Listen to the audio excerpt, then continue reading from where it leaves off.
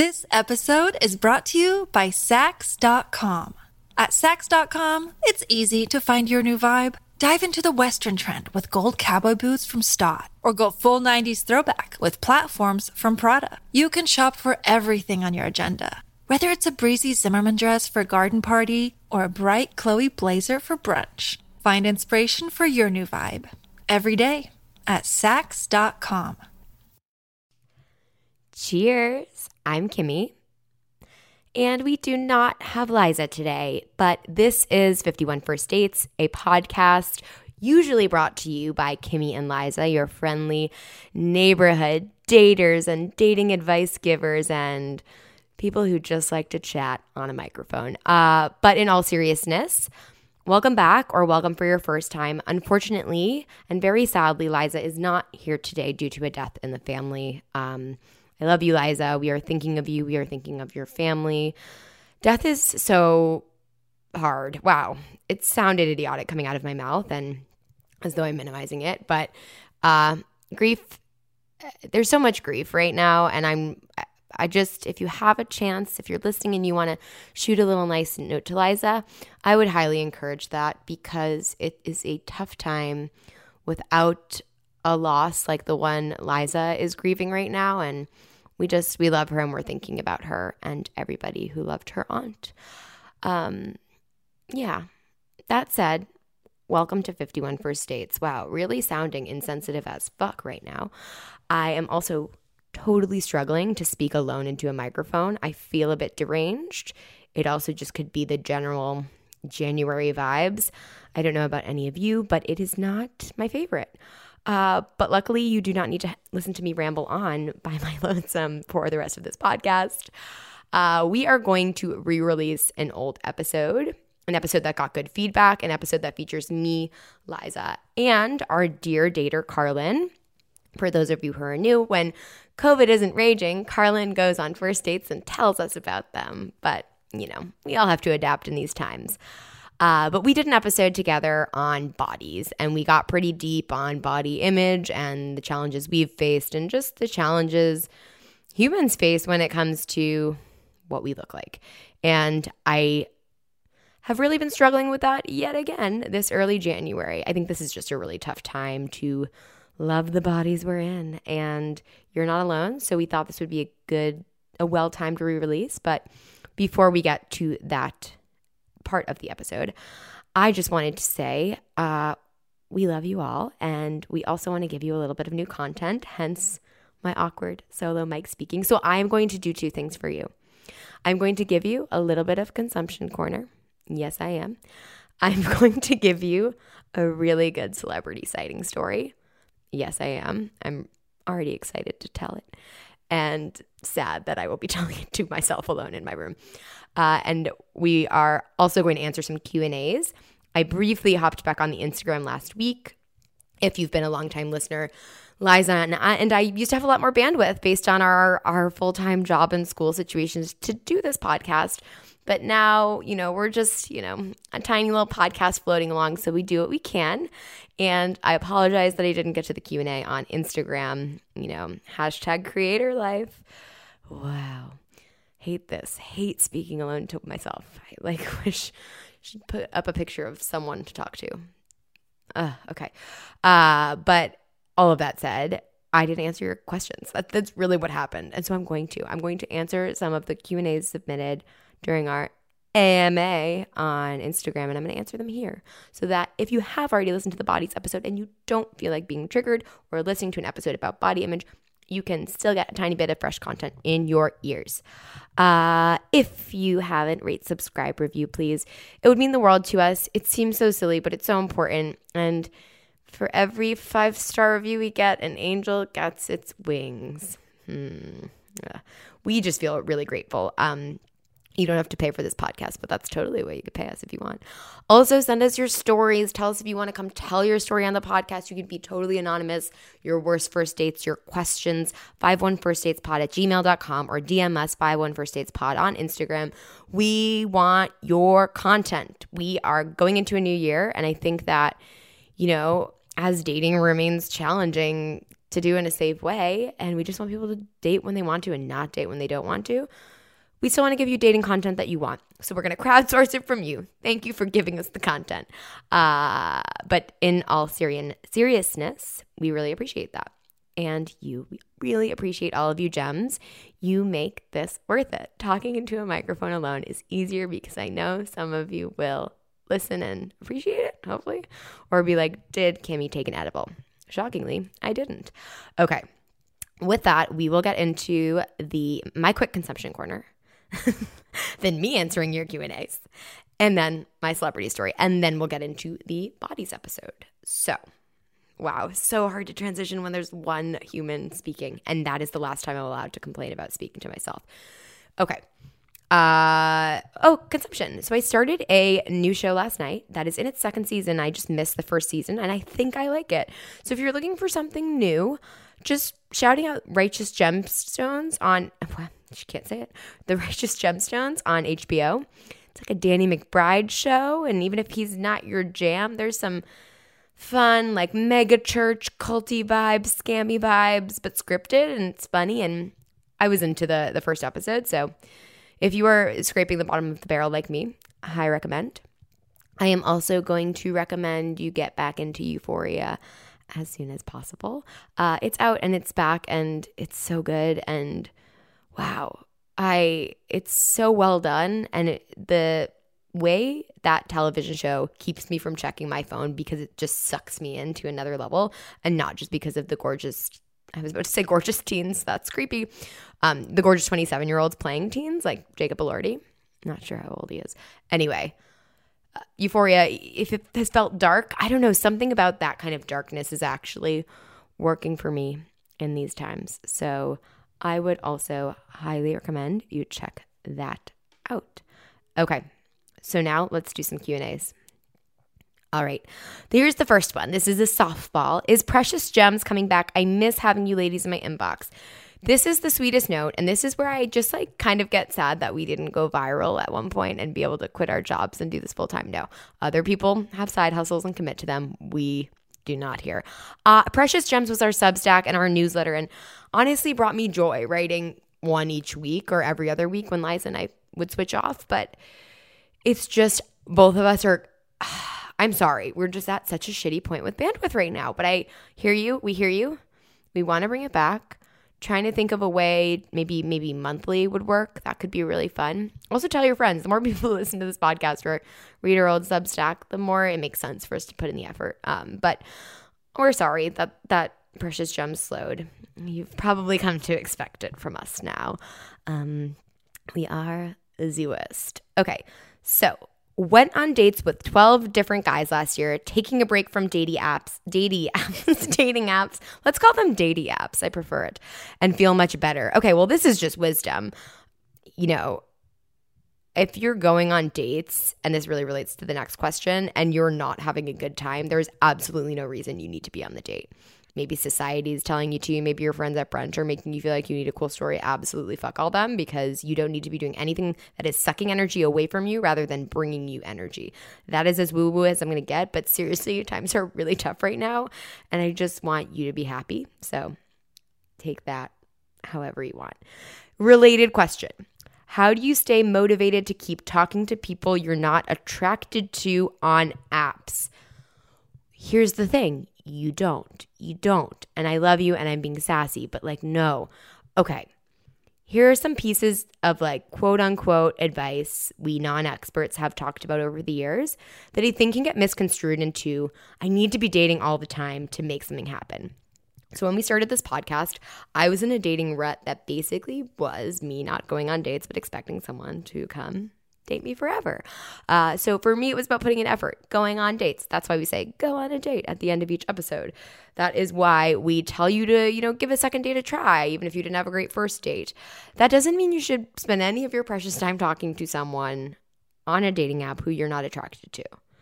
I think the other thing that comes into play here is it's so hard to know if you're attracted to someone or not on a dating app.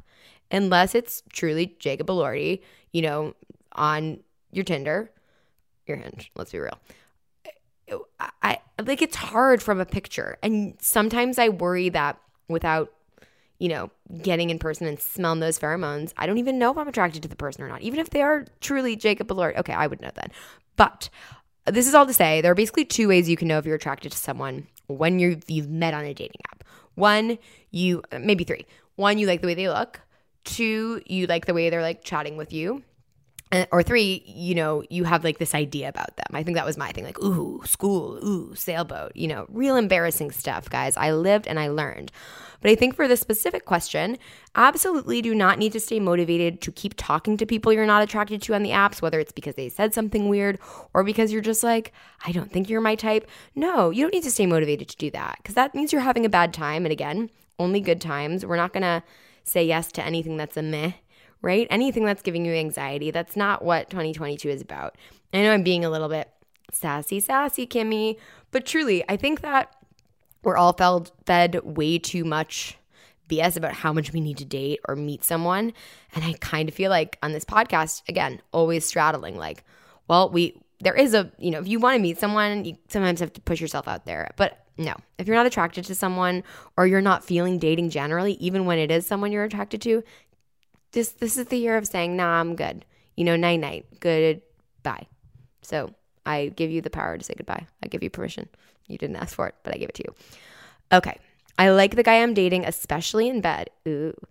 But he's catching feelings for me. I'm not. What do I do? This is so hard. And I am going to just share that this is a female writing in. And I think that's kind of nice to, I don't know, it's just nice to remember because I think there are so many narratives, or there were like 5 years ago when people couldn't stop saying, garbage fire and fuckboy.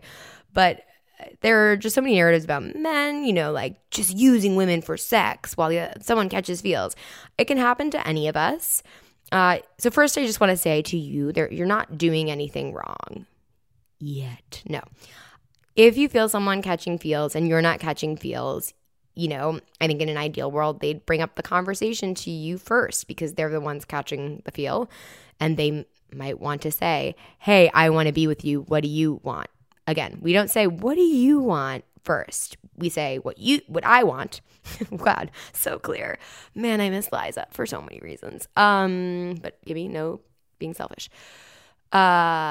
Basically, like dating rule 113 is just, you can't say, what are we to someone you haven't defined a relationship with. You need to say, this is what I want. What do you want? That's the better way to go about it. Yeah, amen. So that said, I think in a situation like this, you're kind of waiting for the person who you think is catching feelings to come to you with that conversation.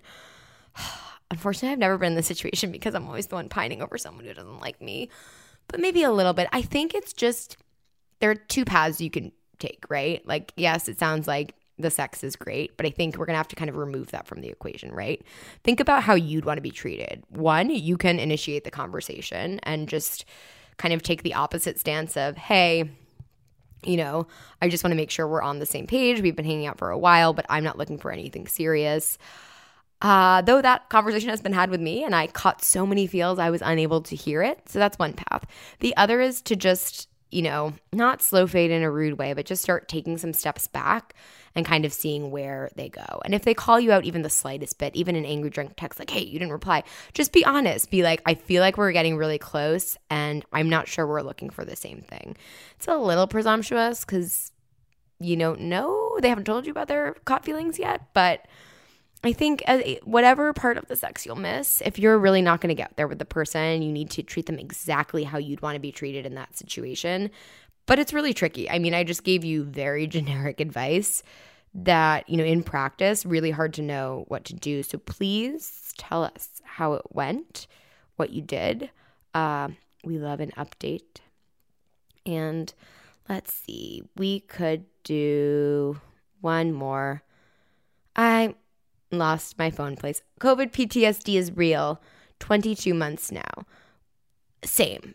Sorry, I lost the list of questions, but that was just a submitted comment, and I agree. And that's why I'm going to tell you this really good celebrity sighting, and then we're going to get into our bodies episode. Before I tell you the celebrity sighting, just please treat yourselves in such a kind and lovely way.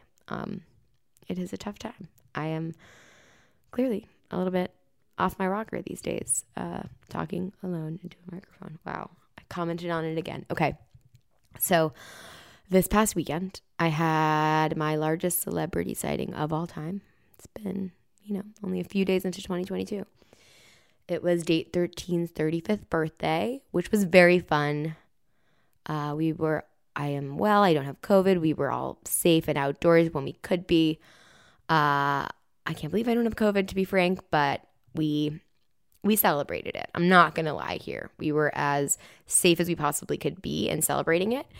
And it was really, really fun. Of course, it was also stressful because nothing can just be fun anymore. That's for another episode, maybe a fights episode. But I love him, and I'm so happy he made it to 35 and is continuing on. And we had a really lovely birthday. Because we had such a lovely birthday, oh my God, I just weed birthdays. Wow, disgusting. Because he had such a really lovely birthday that I planned. I felt very hungover on Sunday in a way that I had not yet in 2022 or in a minute. And so that's a lie. Christmas morning, I didn't feel great. But this was aggressive. And we thought, what is the cure to our hangover? Let's go to this place in Malibu that has like a casual sports bar vibe, but has like margaritas and nachos. And there was one in Brooklyn. And I was like, okay, yeah, let's go. It's at the Malibu Country Mart. I promise you, it's not a place I go. And it was like a fever dream of that kind of hangover where you're like, am I here? Am I not? There was a weird car show happening in the parking lot. So all these fancy cars were everywhere. Anyway, we go into the nook of it's basically a Country Mart, like outdoor shopping mall. We go into the nook where this restaurant is. Yeah, California life. Everything's a mall. This is a nice one though. It generally brings me like peaceful vibes. Probably the Malibu of it. Okay, sorry, leaving you hanging. We go into the restaurant in like the corner of the mall, and we're sitting and we have a drink and hair of the dog, and I overhear behind me the manager, the hostess rushes up to the manager and says, Kardashian. And I was like, who?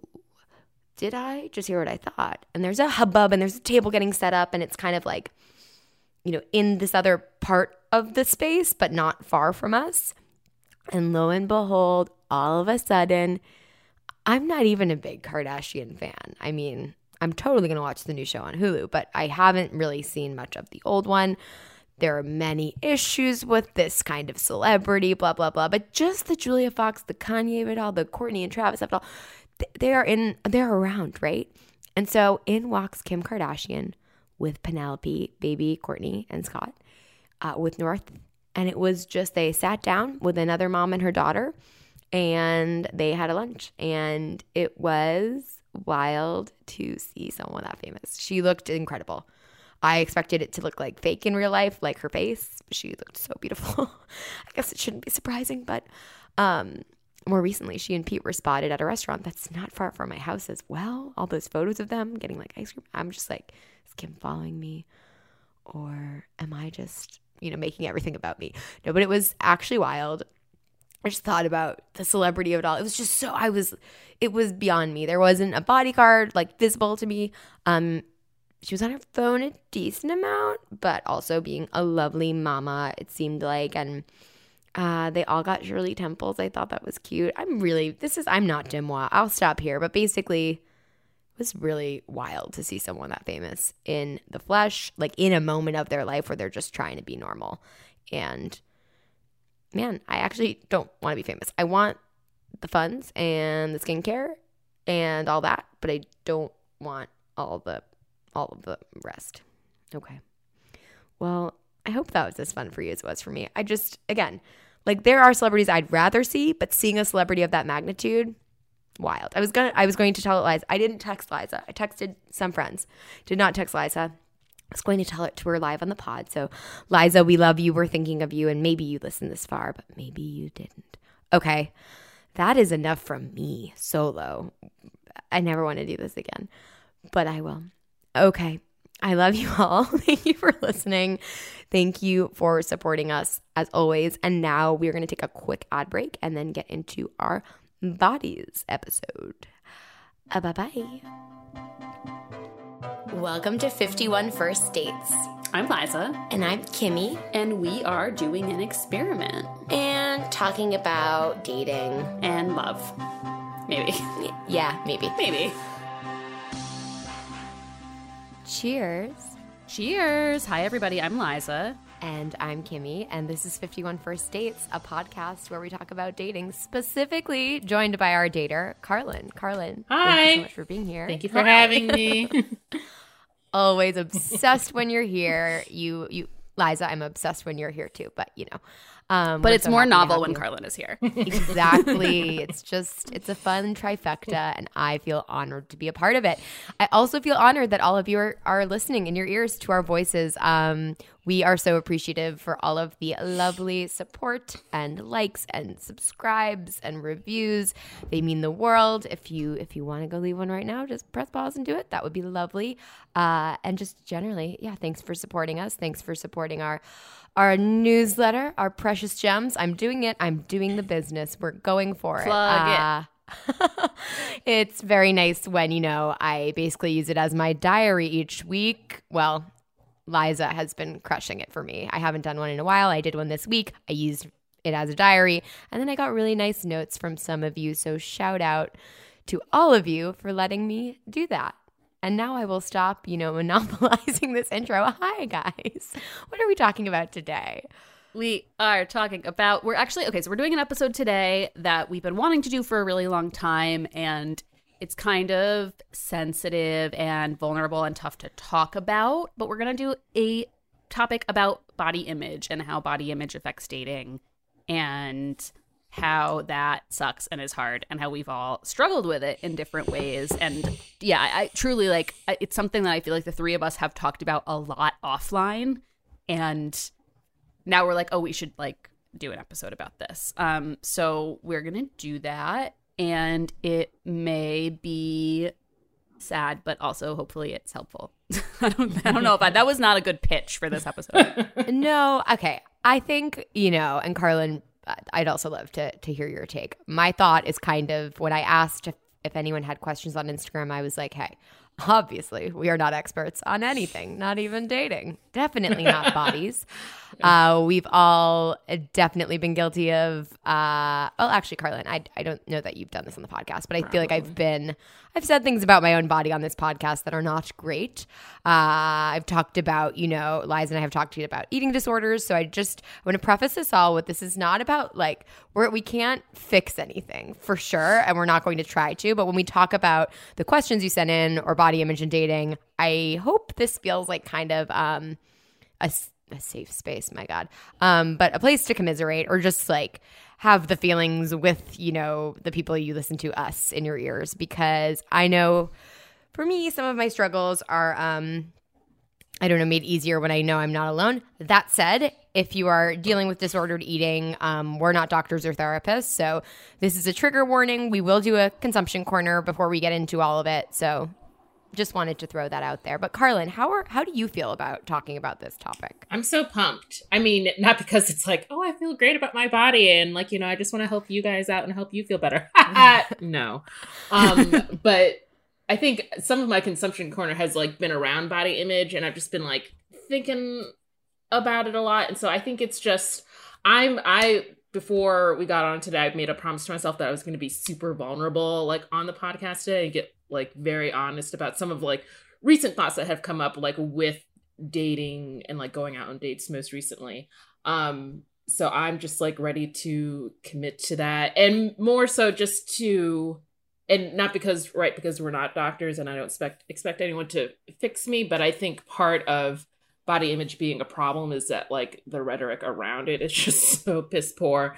So if this is a step in the right direction, then let's do it. I love that. I'm going to commit to vulnerability now because you did. Great. Since you guys are going to do it, I'm not going to bother. I'm just going to be wow, that must be really hard for you. No, just kidding. I mean, absolutely. It's going to be, it's funny. It's going to be an episode that I'm oh, I hope no one I know listens to this because I'm going to say a bunch of really personal shit, but also I hope they do because this is something that a lot of us don't talk about with the people who are close to us. It's we hold this kind of shame internally and expect for it to somehow resolve itself. But yeah, just wanted to echo Kimmy's trigger warning. if you are struggling with disordered eating, if you're in active recovery for an eating disorder, like I would say probably skip this episode. We wanted to just give you a resource. The National Eating Disorders Association, or NEDA, has a helpline. They have a text crisis help line, and they have like an online chat tool. They have a ton of resources online that just can help you figure out if you suffer from disordered eating. And you can visit that. Well, you can visit them at nationaleatingdisorders.org. We'll link that below as well. But I just wanted to say, yeah, maybe go head over there instead of like listening to us, because it's, as someone who suffered from disordered eating, it like consuming content about it is often triggering and for me could send me into like darker places and pretty unhealthy habits. So I just wanted to like give that shout out, even though Kimmy already did it and I'm just doing it longer. That is my role on this podcast. No, not at all. Just wanted to make sure I got the website out there before we started. Anyway, consumption, real quick. Who wants to go first? I'll go first because I have a really good one. Oh my gosh, you better all be watching Hacks on HBO Max as soon as possible. It's with Jean Smart. It's so darn good. I feel like they're dropping 2 episodes every Thursday. I don't want to even give you too much other than it's about like a legendary female comedian and then a younger woman who is canceled on Twitter who ends up working for her. There's no spoilers in that. Just go watch it. It's so good. If you're watching Mayor of Easttown, you'll get a double dose of Jean Smart.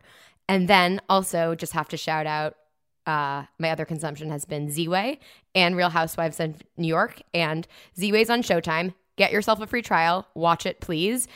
There's also the latest cast member of Real Housewives of New York was on Z-Way. She interviews Ebony, and I really enjoyed it. And just shout out to I really like my content right now. I think you should all watch it. I have been like really, really meaning to watch both of those shows in a very big way, especially because Carlin, I don't know if you knew this, but Z-Way went to Northwestern. She's like much younger than us. Whoa. But I'm like, cool. Oh shit, Carlin and I both went to Northwestern, met there, etc.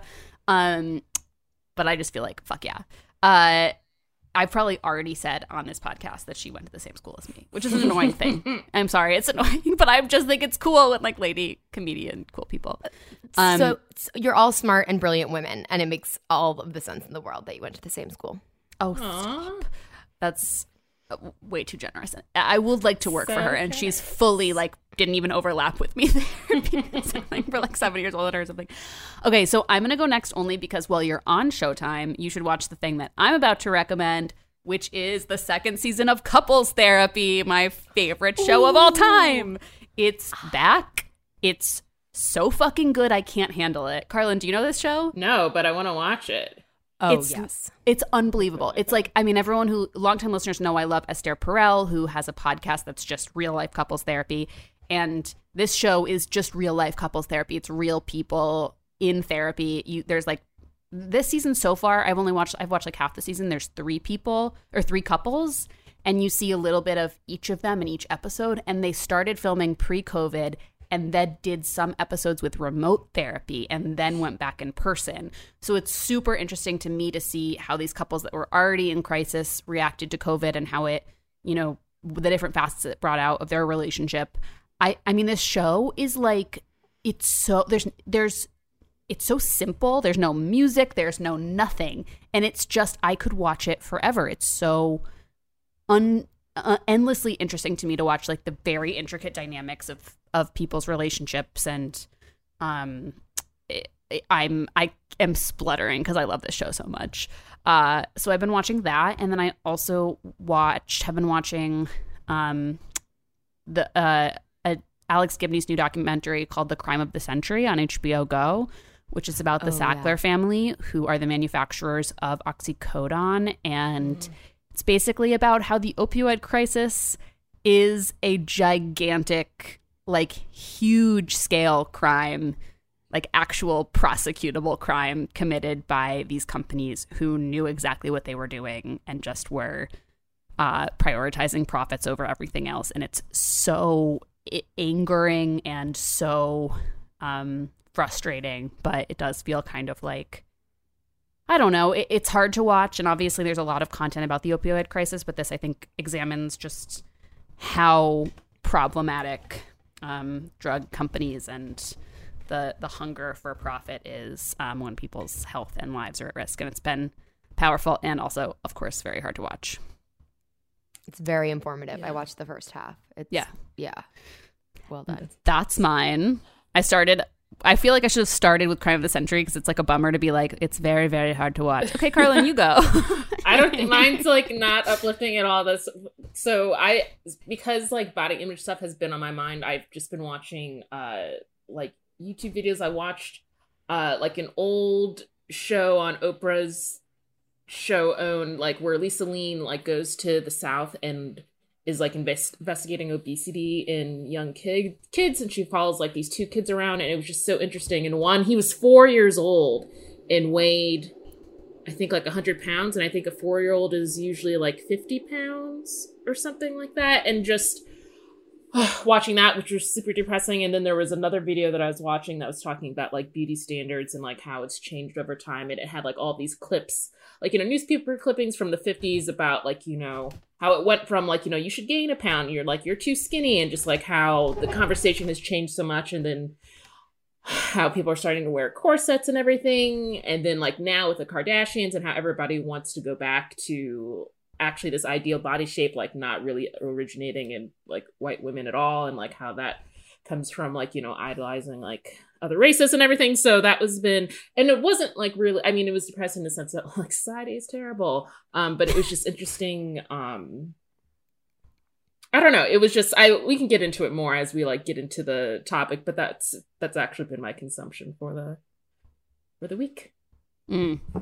Good one.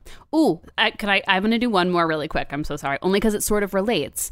I watched a documentary called Tiny Shoulders on Hulu, and it is about the process of redesigning Barbie's body. Remember, like a couple of years ago, they released Barbies in different shapes. There was like curvy, tall, petite, and like original Barbie. Mm-hmm. And I would say it's very pro Barbie. They interview like Gloria Steinem and Roxane Gay and people who are like very much like anti Barbie. But I think that like I would guess Mattel was like a producer. Like they're in with Mattel the whole time, and it does feel a little bit like Barbie propaganda.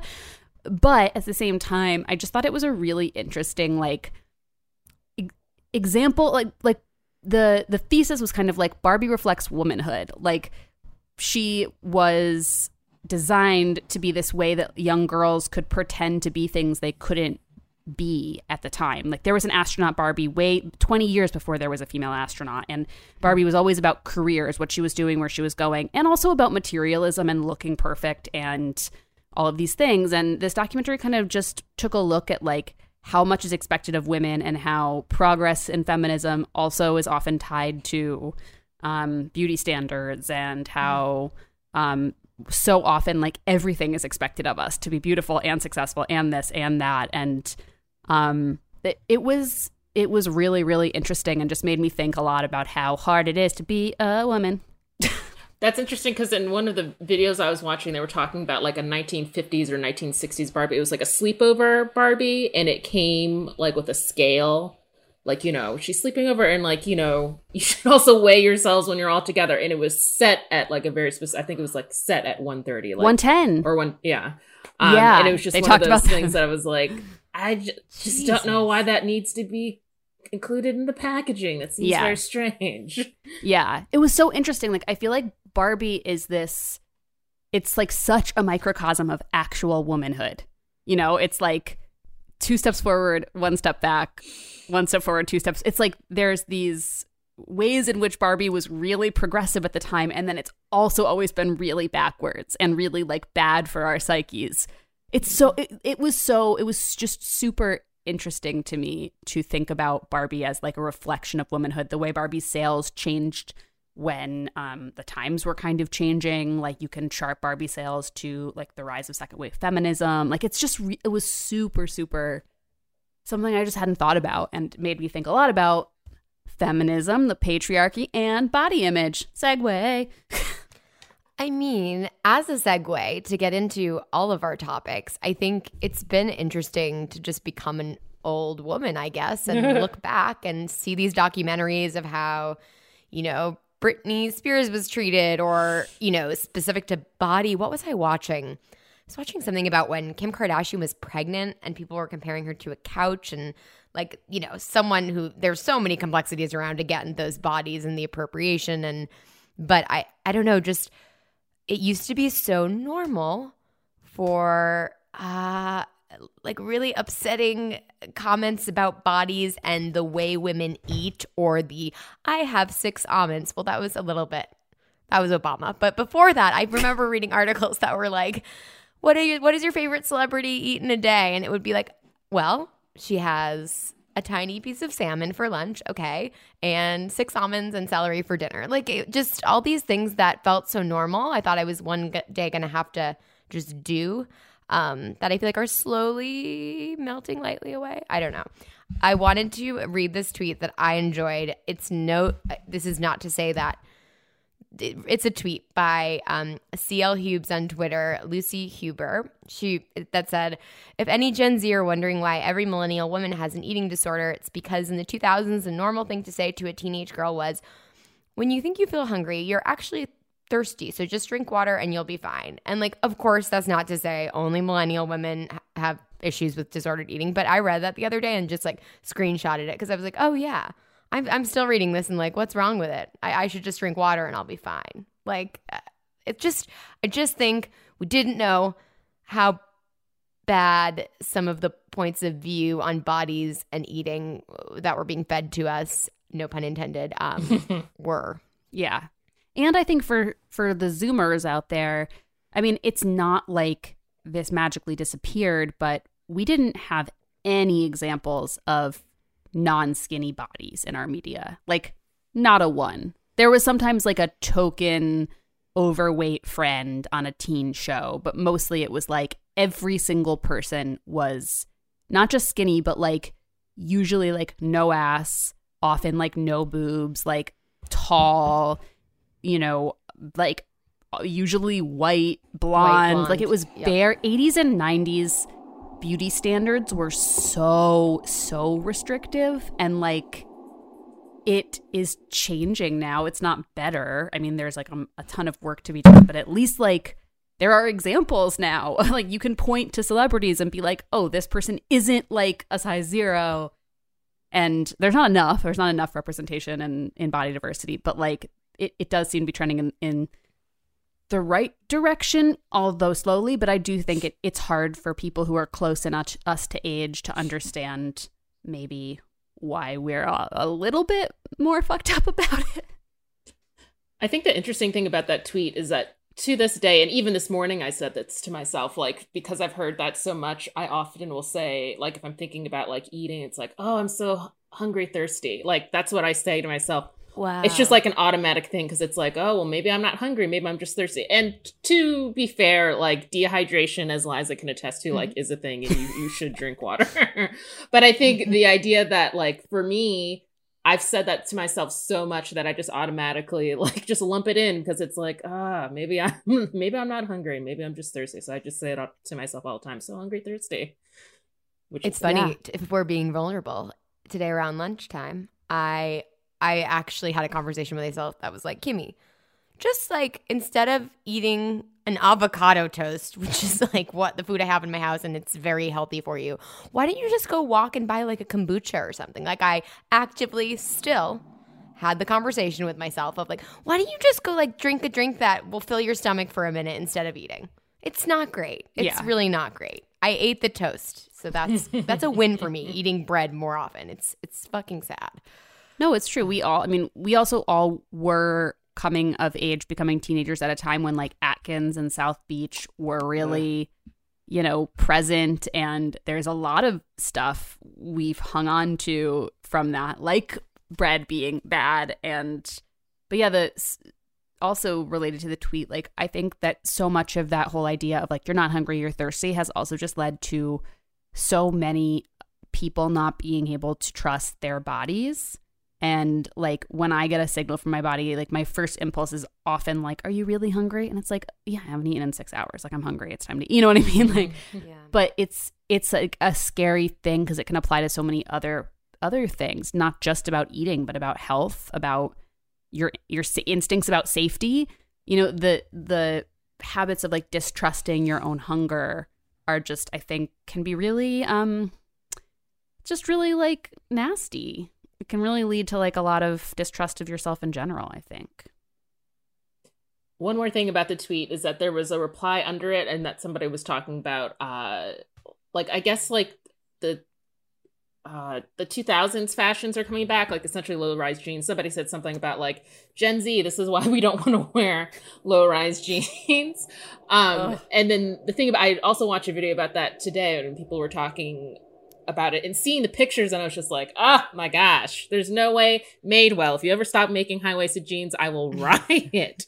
But the idea that, so we were talking about like what we saw in the media, like when we were growing up, like at that time when it was just like low-rise jeans, you would just see these like skinny models of these long torsos and jeans like below the belly buttons, and it would always be like a crop top thing. It was never like, where on earth was Ashley Graham? Like, I don't even know. But like, that was the look. And then it reminds me, do you guys remember when Jessica Simpson she was performing at a concert and she wore high-waisted jeans and she had like that leopard belt, and like the media like crucified her. They were talking, everybody was like, she's so fat, like why did she do that? And I was reading about that today. She was a size 4 at the time. Like, not that being a size 12 or 16 like would justify their comments, but I remember hearing all of that and seeing like all of the cartoons drawn about her, and like at the time I did not know that she was a size 4, and you would just think that she was like this huge thing, and seeing the pictures now, and it's just like,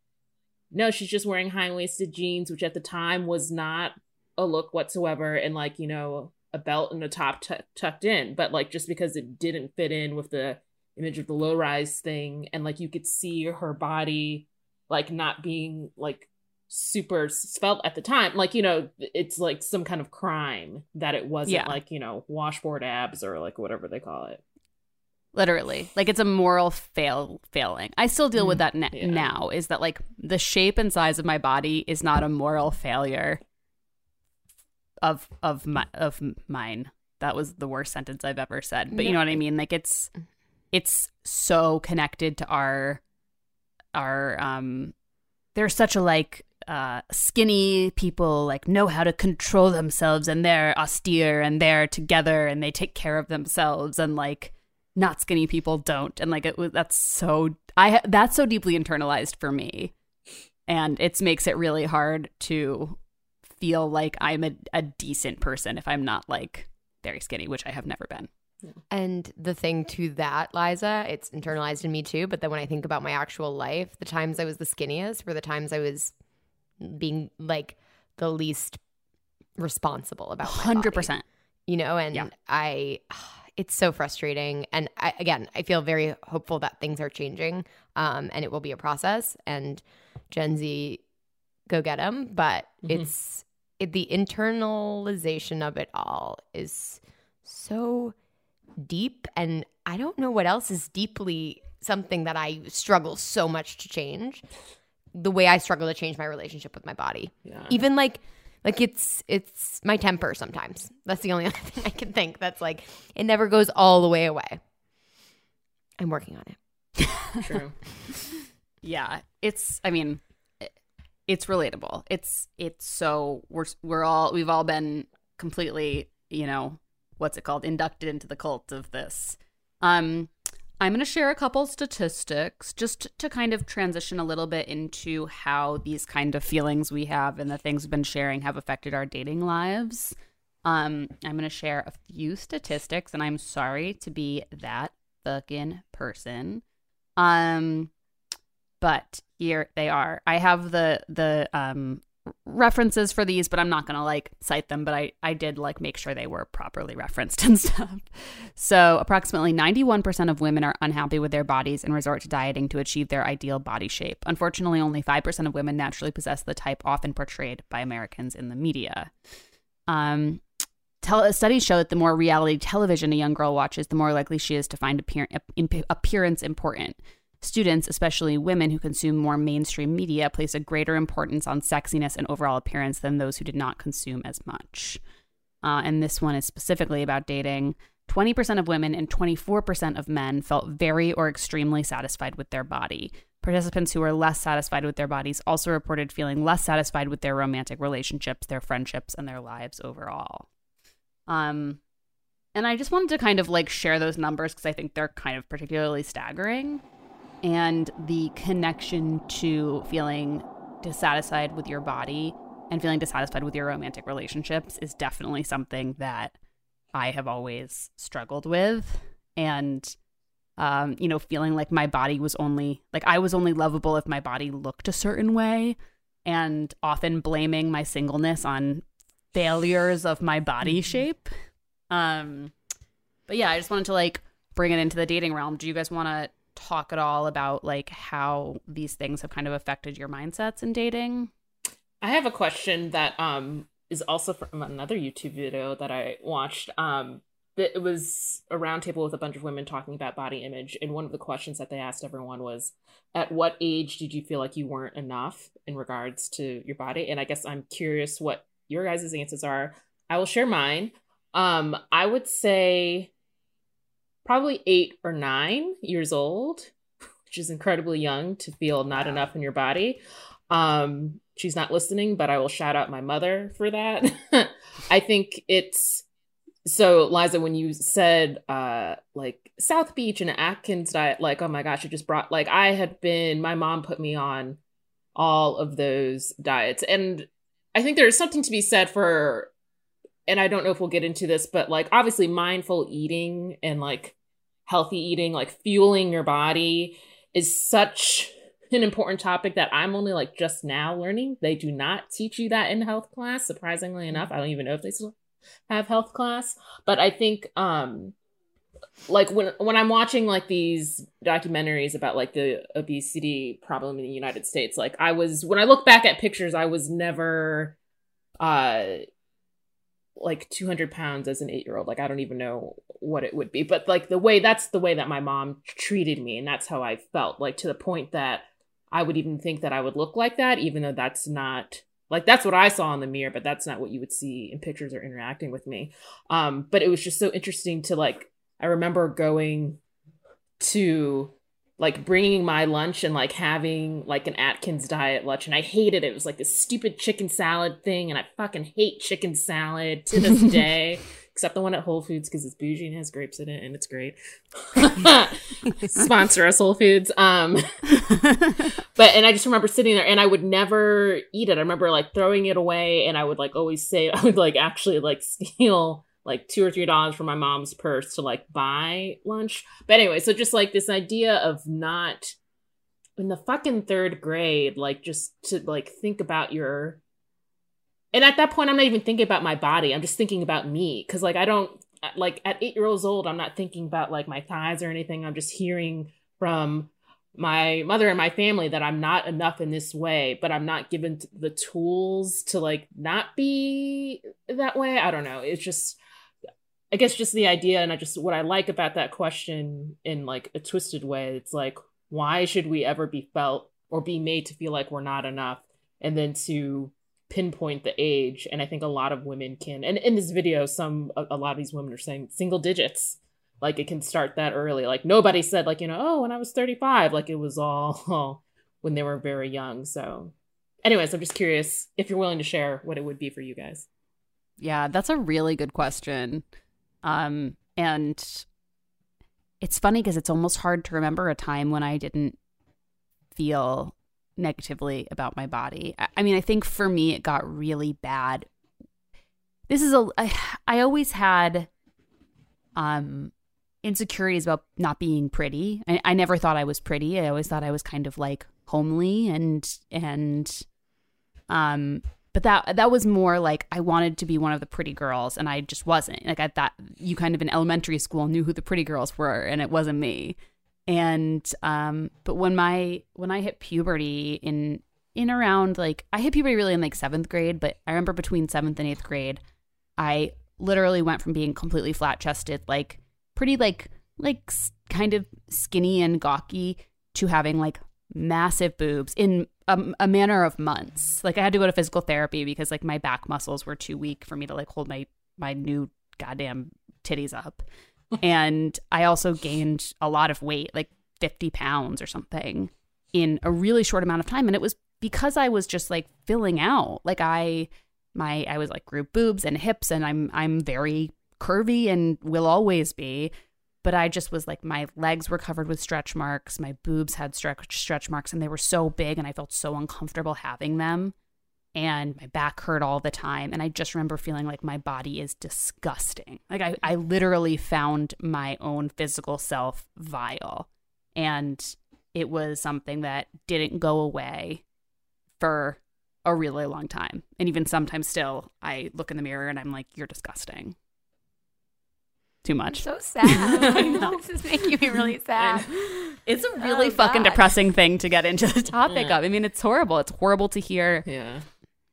Yeah, it's horrible to hear Carlin's experience. Kimmy, I'm sure I mean, it's like, it's wild though, because you can almost reliably know that basically almost every woman feels this way. Even women who we would look at and be like, oh my God, your body's great. You know, it's like, it doesn't even go away for people who have quote unquote like the ideal body, you know? Yeah. I don't know. Kimmy, what about you? Yeah, mine was definitely single digits. Carlin, probably 8 or 9 as well. I have two memories. The first, I did ballet from a time when I was really little. Yes, ballet, here we go. At a very like professional school where there were some people who were, even though I started when I was like 4, like they were looking for people to go to like the Boston Ballet or whatever it was.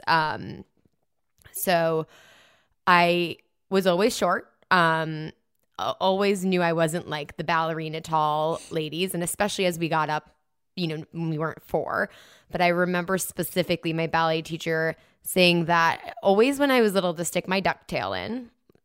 Always had a little bum.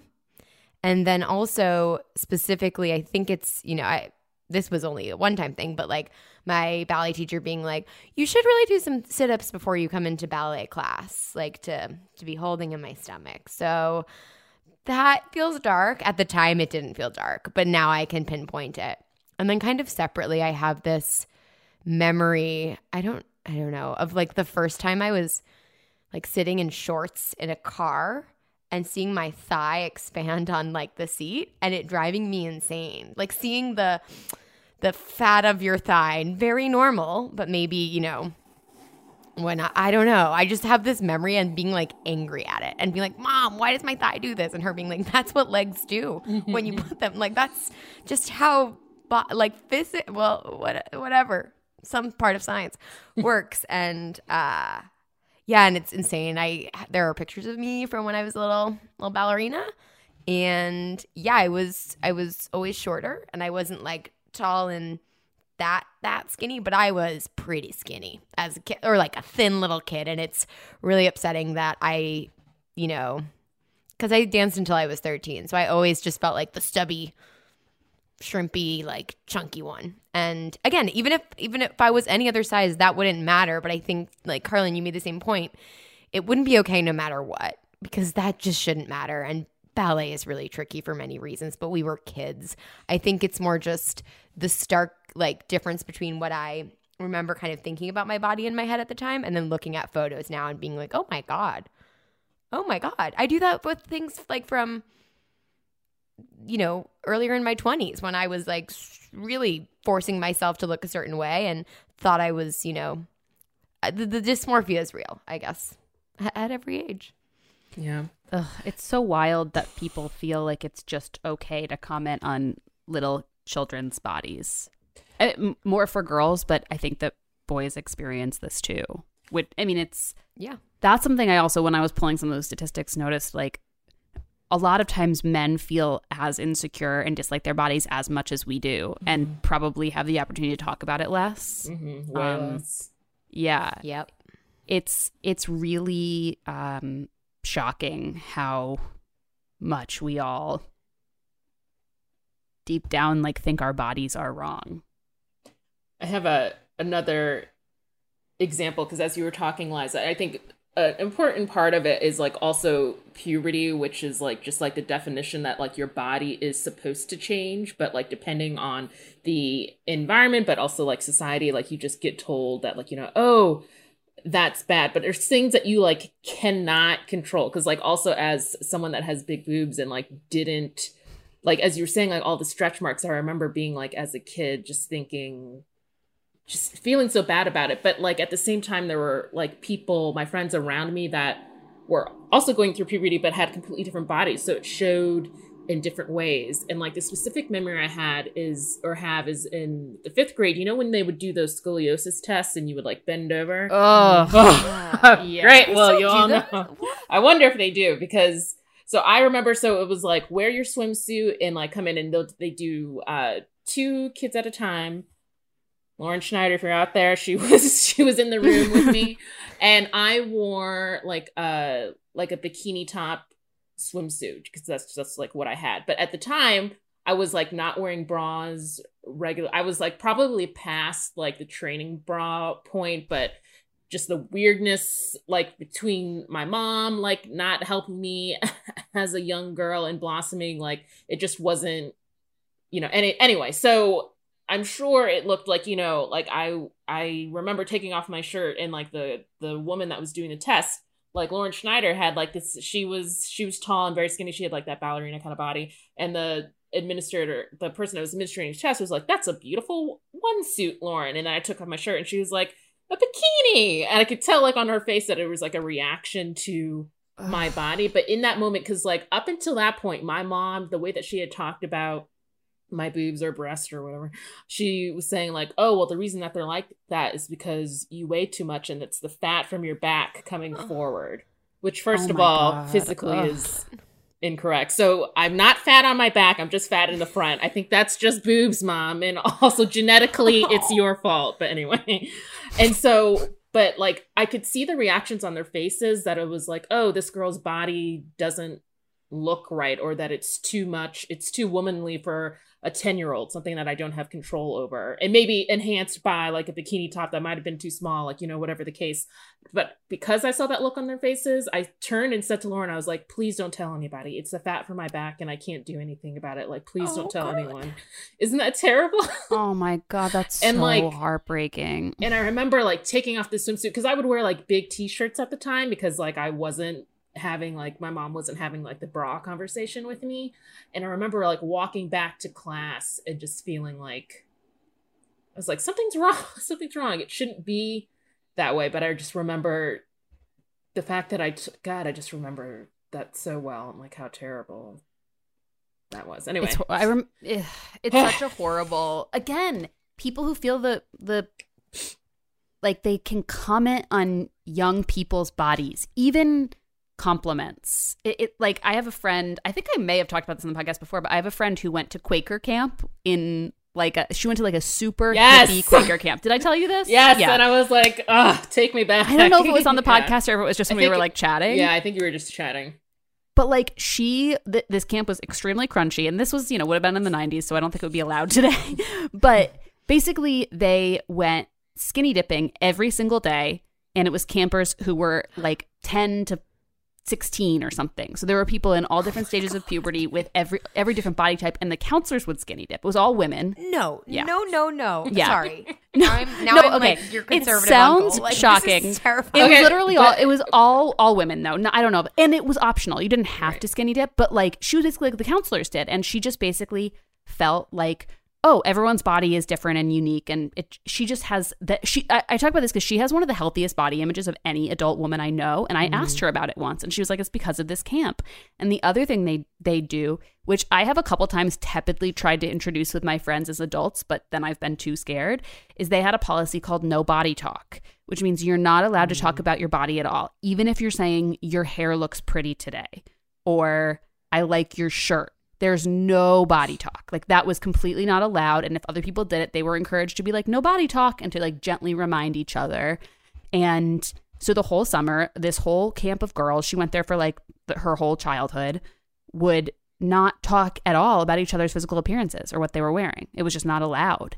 And like the power of, she basically talked about the power of that when she was going through adolescence. And I think she had some similar experiences that we all did with our, you know, families and similar outside pressures. She's the exact same age as all of us. She also had a mom who I think encouraged dieting and dieted a lot.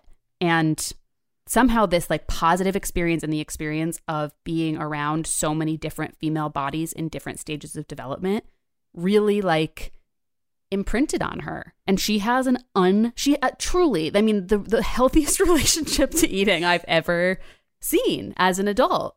And it's just shocking to me because you realize like just a little bit of the right input can go so far, and so few of us have that.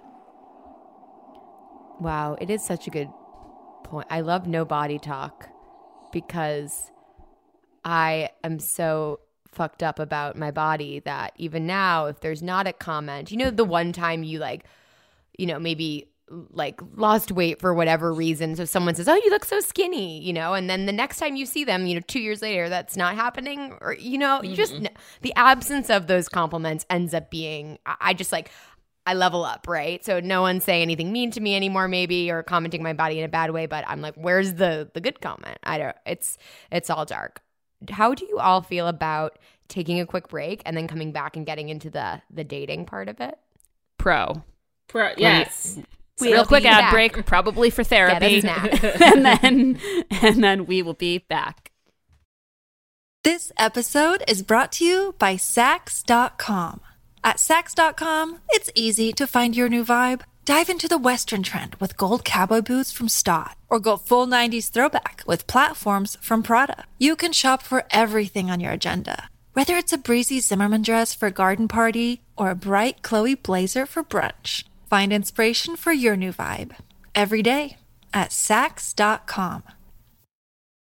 Mom deserves the best, and there's no better place to shop for Mother's Day than Whole Foods Market. They're your destination for unbeatable savings, from premium gifts to show-stopping flowers and irresistible desserts. Start by saving 33% with Prime on all body care and candles. Then get a 15-stem bunch of tulips for just $9.99 each with Prime. Round out Mom's menu with festive rosé, irresistible berry chantilly cake, and more special treats. Come celebrate Mother's Day at Whole Foods Market.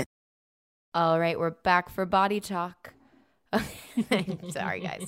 Really. I think that's the name of Katie Strino's book that's coming out soon. Go pre-order that. She was one of our first guests, and she's a great follow on this topic. If you don't follow Katie Strino on Instagram, I'm going to shout her out right now.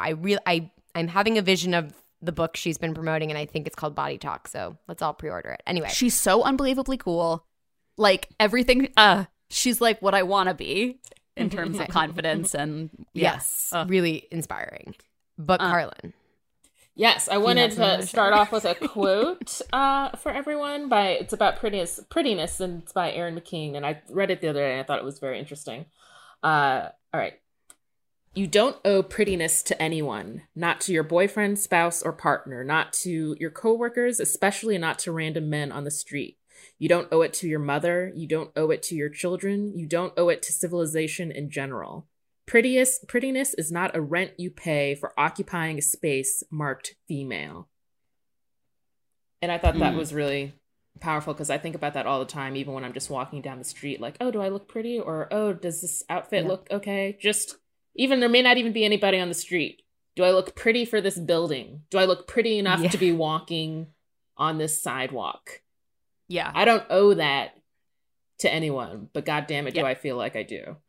And it's so relevant to dating and being on apps where, you know, you can feel like the whole culture of dating apps, I think, can sometimes feel like you owe it to everyone on there to be so pretty and perfect and have a witty bio too. And there are definitely some gentlemen on those. Oh, they're not gentlemen. Sorry. There are definitely some assholes on those apps who, you know, do think you owe them like a certain look. And that's, I don't even want to go there. But yeah, that's a very powerful quote, Carlin. Thank you. Yeah, 100%. And to the point of those assholes, I'm not defending them, but they've ingested the same lie we have. Yeah. We've internalized it and they've externalized it. Like, we think it about ourselves and they think it about us. Like, they say this all the time. Men are also victims of the patriarchy.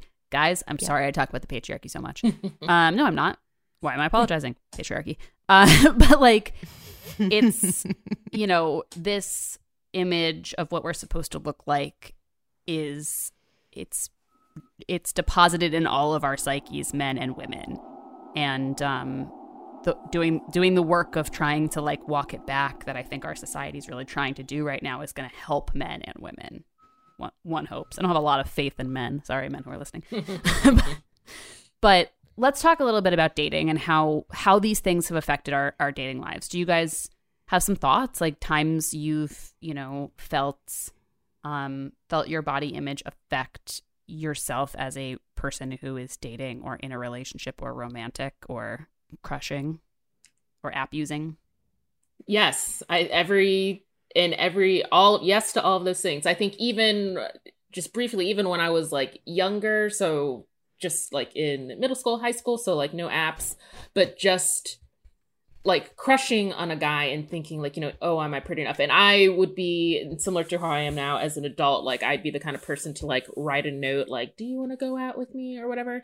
And especially when I was in Texas, like all the guys I asked would say no. But so there was like a certain layer to it though, like not just my body, but since I'm a Black woman, there was like a race part of it. Cause it's like, oh, is it because I'm Black? Oh, is it because I'm fat? Because that's what I thought that I was. And like all of these like different thoughts and emotions. And I still kind of feel that way even on the app. So I think for me, there's a period where like I can definitely on the apps, like I'm feeling myself, like I feel like really pretty in my pictures and everything, and like my body looks good enough. But there is like a fear for me, like on that first date or like first meeting, that I'm like, what if like I look good in the pictures, but like if I, you know, quarantine weight, like if it's too different in person, it'll be like, you know, oh, those experiences that some men and women have where somebody like catfishes them and they like have like a completely different body. Like what if they're going to think that about me, even though I, you know, haven't gained like 100 pounds or anything, but I feel like I could look that different. And I've never had anybody verbalize that, but that's totally, if anything like goes wrong, like a most recent date that I was on with Mr. James, like we had like a really great date. And then the following week, I was like, do you have any time to hang out? And he said that he wasn't entirely sure and he would let me know. He didn't let me know. It's been 2 weeks and I haven't heard anything from him. But like our last interaction, we had gotten like pretty physical, and it was like the most that he's seen with me, like not completely undressed, but like partially there. And like in my head, I was like, oh, what if he just like, you know, I magically like took off my sweater and then like my body is completely different than like so different than my pictures that he was just so disgusted and could like, that's literally how I was thinking. And that's so fucked up. And like, but I have to admit to it, like I have to cop to it that was the first fucking thought in my head. And still, if I'm being honest, like I still think that. Like when I woke up this morning, like before I worked out, I was like, God, yeah, I got to get this shit together. Like that's probably what it was, which I feel bad for saying that, but like, I also don't want to lie. I'm aggressively nodding because that's exactly, I literally always the first fucking thought, yeah. Like not just that, like they don't like the way I look, that they don't like my body, like my face having nothing to do with it. Yeah. Not that I think my face is the fuck. Well, whatever. Right. Maybe we'll try not to talk shit about it, but it's like, it is the first thing that pops into my head. And like to the point that they would like never want to interact with this body or me, my personality. My personality is not a saving grace. Like, you know, my body is just so horrible that they would never want to interact with it again.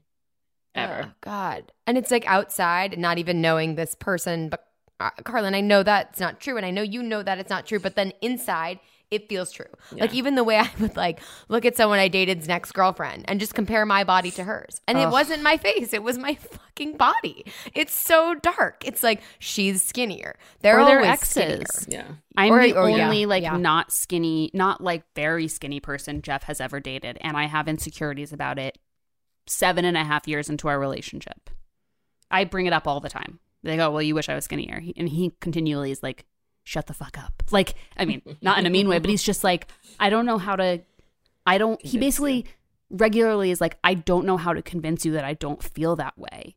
Like, I think that, like, the fact that I want to marry you, he's like, that should be it. But that's the thing is, and that's the thing is, like, no amount of evidence to the contrary seems to undo those things. And that's really sad. I regularly think, like, oh, fuck, am I just going to live with this forever? Is this never going to go away? It's a very, very unsettling thought. Yeah. And it's because, and I'm going to say this, but I don't take this, I don't understand this on a deeper level. It's because the relationship is the one we each have with our own bodies. And like, that's what we have to work on. This being the first time I'm in a long-term relationship, it's been really interesting that like early on, I felt like, I can let go a little here. I moved to LA, gained a little weight. But when I kind of like press on that to Tony and I'm like, well, I got fat this time. Like 2 years ago when I first moved to LA, I gained weight. I was in grad school. I was driving a car, not walking everywhere, definitely not working out. And that's fine to do, but I just obsessed over it to the point where I was bringing it up in conversations. And if I didn't, like I left him with nothing. He couldn't say the right thing. Because like, what's he supposed to fucking say? And it's just been really interesting for me to be like, yeah, it's not. When I was dating, I felt, Carlin, just the way you did. If something went wrong, it felt like it usually happened after things got more physical. And then I blamed it on my body. And then I would like really focus on getting in shape. And it's interesting how I still blame it on my body or like can't fix my relationship with my body, even though it's improved. And it's I don't know.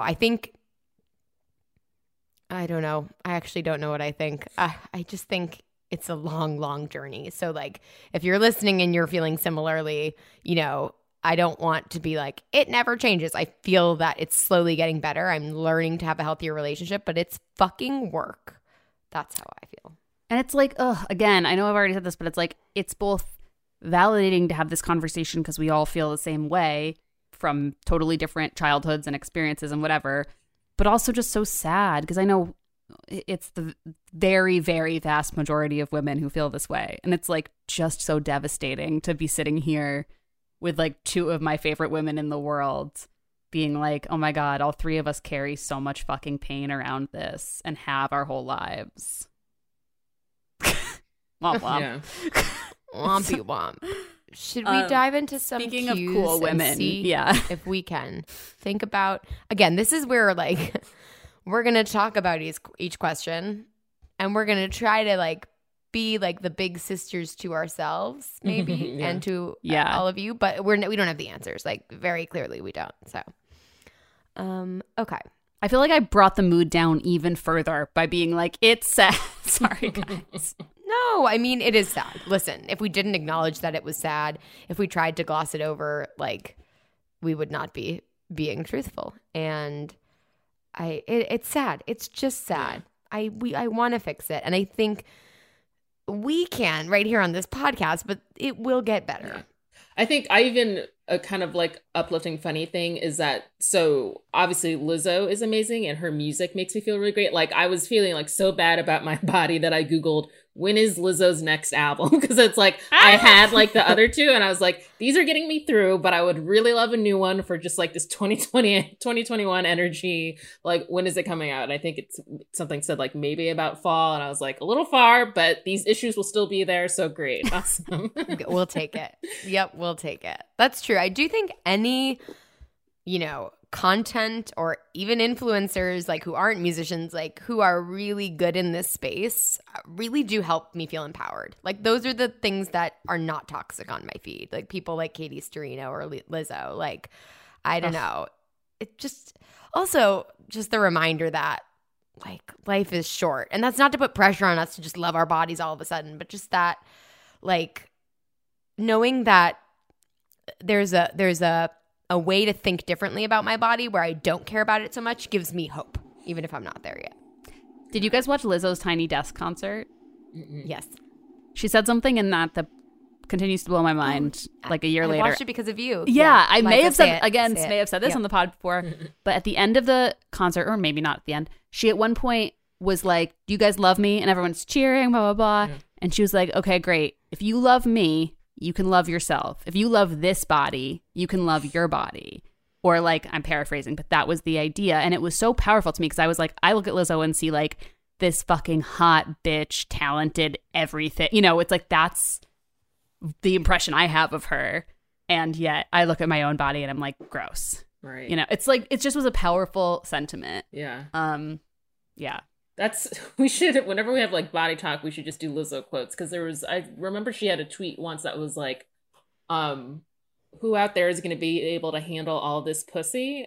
And I was like, right, who out there? Nobody can handle it. They're not good enough. But like, if I turned around, like if I asked myself that question, I'd be like, nobody wants this. Like, you know, it's just interesting that, anyway, yeah. Yeah. Praise Lizzo. Send us Lizzo quotes, guys. Yeah. Okay. Kimmy, do you have a question you want to start with? I can also grab one. I'll start on a darker one and then we'll go light. Only because this is a really specific question that was asked by someone who said, you know, Liza and you have mentioned eating disorders in passing, but like would really love to know a little bit more about that for each of you. And we don't have to go into all of it. I think we should have an expert on at some point, clearly. But the question of how do you kind of like, when do you tell a partner about that? If you're in recovery from an eating disorder or if you are currently suffering from disordered eating. Yeah. And Liza, no pressure to answer this, but no. I think even we can broaden the question. I'll speak to the eating disorder part, but you know, for all of us, we can broaden it to just when do you reveal that you're insecure about your body to a partner? Because there's also this pressure to act confident in our bodies, which is like fake it till you make it. Yeah, all good. But like, when do you get to that level of vulnerability, I think? Yeah. I mean, it's a great question that I don't have a good answer to. I think the biggest thing is like you have to feel like you've shared other things that are maybe less vulnerable and they've been received with kindness. You know, I think you have to have a couple proven experiences of being made to feel like safe and seen and not judged. I know that I've like shared stuff about my history of disordered eating with people and it's been like, I don't think anyone handled it badly, but it makes people uncomfortable. And I've had people make jokes. Again, like that sounds vicious and it wasn't intended that way. It's the same way some people don't know how to talk about grief or, you know, any number of things that are really hard to talk about. And I think that was like a tough lesson to learn that you have to be careful who you share the parts of yourself that are very, very tender with. And by tender, I mean like the underbelly of I don't know, but you know, vulnerable. But it's, so yeah, I would say like, you know, you should work up in terms of vulnerability and only share these things that, you know, you could have the potential to be really hurt by someone's response when they've shown you more than once that they're able to handle a tougher conversation or some of the things about you that you don't think are as, lovable. You're wrong. You know, everything about you is lovable. But I think that's like a really important thing to have a pattern of established like trust. Yeah. Liza, you're one of the first people I ever told I can't even say it out loud because I'm like, I didn't go to a hospital. I wasn't that sick. Like that I was bulimic. Like, but it's like, I just thought I was throwing up food sometimes. It's so fucking dark. Like I didn't admit it until I admitted it in therapy. And like you and I had a conversation about it. And I had told none of my college friends. Like, and it started when I was in college because my roommate was like puking in college. It didn't start like when I was dancing or anything like that. God, I still feel like embarrassed by it. And Same. Also, like I don't have a right to talk about it because it wasn't as severe as it could have been. But like, I will tell you how to not share it with a partner. I think the first time I did share it in my current relationship, I kind of just tossed it out there as like, well, it's hard for like I had like, you know, I just threw it out there in some weird way in a conversation, kind of like a I've had it hard card. Women's bodies are subject to all this criticism. So that was not cool. I think in terms of like when to share it, it's gotta feel. Don't put any pressure on yourself to share it early. Like, and if you're in a place where you think like to date you need to know that, maybe like take a step back. This is where I'm unqualified, But I will say, do not like rush to sharing it just because like you feel like this person should know everything about you. Like I think it needs to be at a moment where there's some mutual sharing going on maybe, or you feel a lot of trust. But don't pressure yourself to share anything. I think I probably shared that over a year into my relationship, maybe longer. I just was like, I don't want you to know this. And then at a certain point I was like, oh, I do want you to know this about me. And I can't pinpoint what that moment was, but it was a moment of being like, oh, I know for sure that I'm not going to be judged. I'm not going to be, written off, and I'm not going to be called a drama queen, or I don't know, things that haven't happened, but I have gotten responses that are not, don't feel good. So yeah, I think like it's the idea of not putting pressure on yourself to share is really, really a very important one. Should we do another question? It's so weird to feel so like, I feel like I'm going to keep, clearly I have an issue with letting things be serious and not letting things be funny, but. How about this? This was on IG. So IG, I didn't say Instagram. so young. Okay. So someone asked about like, would you actually prefer maybe like a dating app without pics so that it's less about looks, more like Love is Blind style? Like, would you, I thought this was just really interesting to consider. Like, would you, in an ideal world, actually prefer that dating apps didn't have pictures involved? I have a strong opinion, but I'd love to hear both of yours. I think I'd still want pictures. I mean, I know there's a part of it that is like judging it by like society standards, but then there's also like beyond that, just like attraction, and not because of what society tells me. Like I've talked about it before, I love mustaches, and society is not telling me to love them because society's like, ew, mustaches. Like, that's my own unique thing. Like, no. Like Tom Selleck. Anyways, we could get into it. Tom Selleck. There we go. I snuck a really creepy picture of a musician in a band I was seeing the other night and sent it to Carlin, who had he was hot, but he had the most fucking prodigious stash. And I think his girlfriend was near me in the thing. Sad. And I was like creepily zooming in and trying to get this picture for Carlin. Speaking of mustaches. Anyway. Continue. I was going to say that you. Austin musician with the mustache, but I was like, nobody's going to get that. We'll post, oh my gosh, can we put it on the Instagram? Like, well, if he has a girlfriend. Oh, that would be the most best missed connection, but it's not a missed connection because I wasn't there. And he probably has a girlfriend. Oh gosh. It's a misconnection for 2021. Right, yeah. It's a modern it's day so good. misconnection. Anyway, so like I feel like I get like the question and like how that would be interesting, but then like, are we saying that we're not using pictures because like, is this in a completely like a hypothetical society where we don't, like, we all went to the Quaker camp and like and everybody like men went to, and so that like they are able to write about themselves like more efficiently and like more descriptively, so like I'm actually able to like base it on something. Like if it's like no pictures but men are still writing like, oh, I really love tacos, like no, like because it would just be a no. They just don't know how to write about themselves sometimes, like so my answer is no. Yeah, I mean, Liza, what about you? Yeah, I mean, it's so tricky because like attraction is really important, right? Like it's incredibly important, and so much of that like can't be conveyed in pictures, but it is like a first step towards that. So many times I only realize I'm attracted to someone in person with them because I'm like, oh, I like the way you smell, and it's weird, but like we're animals, and so that's a thing. But it's hard because on the one hand, pictures don't convey attraction, but they are like the closest thing on a dating app. It's not like, you can have like a 18th century portrait of somebody, or like a I don't know, like a 3D scan. Or, I don't know, that's even creepier. Like it almost feels like the kind of, the best, what do people say about democracy? It's the worst form of government except for all the other forms. Yeah. I feel that way about pictures on dating apps. It's like it's like not a great way to convey attraction, but we don't have any other like first kind of gatekeeper. And, you know, these apps are doing more than pictures. I strongly feel this would be a terrible idea. Almost, and I'm going to try to make this kind of analogy. It's not going to work. I already feel it. But the way, like, taking away, someone calls you, oh, you look so skinny one time, and then they don't say that the next year when they see you.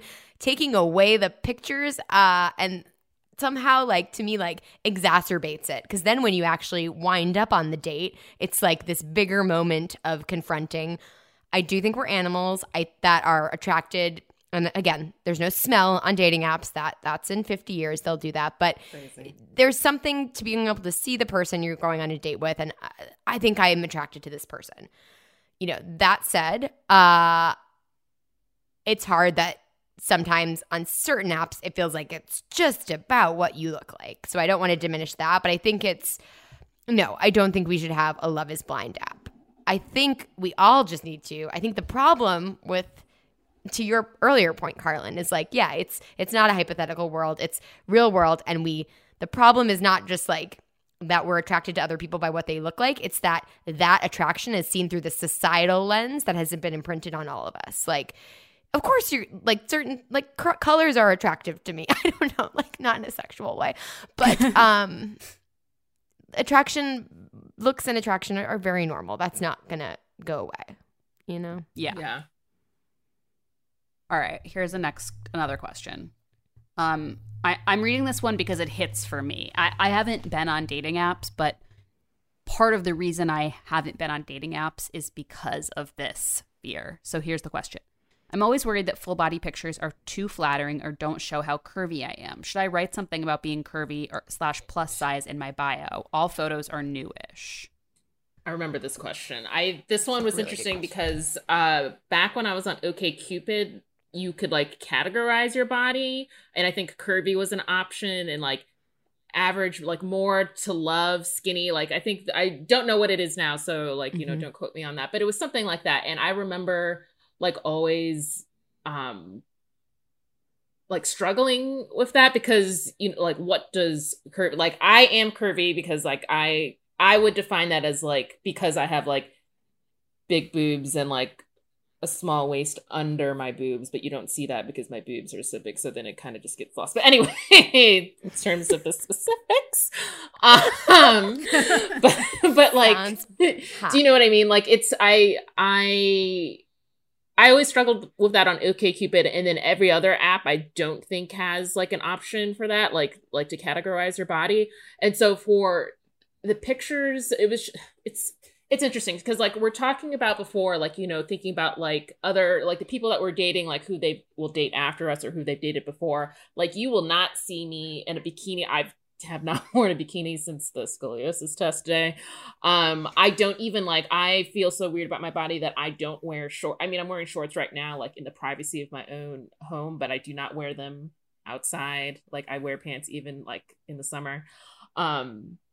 So I think so full body pictures for me, like it's like one of those things that you have to do. And so I know that I have to provide it to show that I'm not this offensive thing, even though I could be offensive later, even in my honesty in an app. But I try not to like show cleavage because then that gets a certain kind of response. I also feel like a guy will immediately, like I think at a point, sorry, I'm like, blabbering.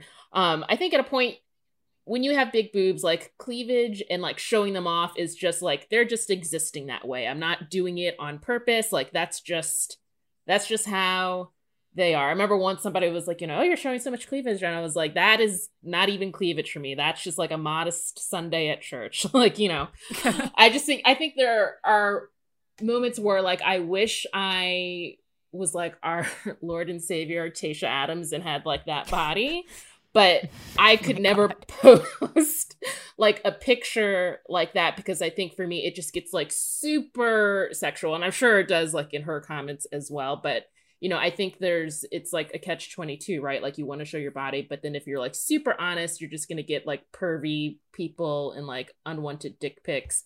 But if you don't show enough, it's like, you know, oh, well, what do you look like? Like, you feel like if you're not getting matches, it's because like, oh, I don't have good full body pictures. So I think it's hard. They're covered enough, but since like you can still see them there, but like I don't show a lot of skin in my full body pictures because it's just I just like the skeeviness that really makes me uncomfortable on apps.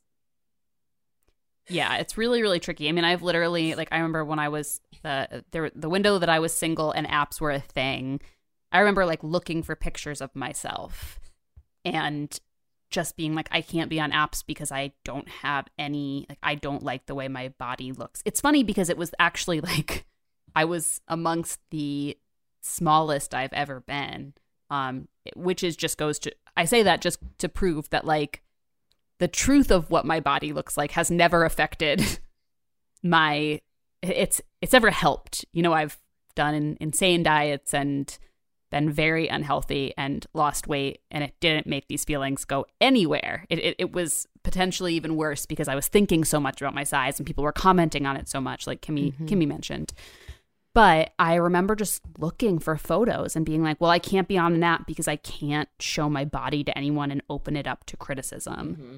And I think that, like, in hindsight, what I wish I could tell myself is, like, I don't actually think that happens. I think people swipe right on you who don't, you know, want to go on a date with you. Or sorry, swipe left on you. I know how things work, I promise. But I don't think you need to write about your body in your bio. That's what I'm trying to say. Yeah. I think that, like, you have photos of yourself. I hope that you feel beautiful in those photos. I wish, like, I had the ability to feel beautiful at that time. If someone shows up and, you know, they feel like there's a small difference in what they're seeing from the photos and they're going to make a call on you as a human based on that, then they're not the right person for you. No. They're not a good person. But I know that doesn't, from firsthand experience, that doesn't help with the, like, pain and fear around it. But I do think, like, you don't need to be writing about your body in your bio because I don't think you need to be explaining it to anyone.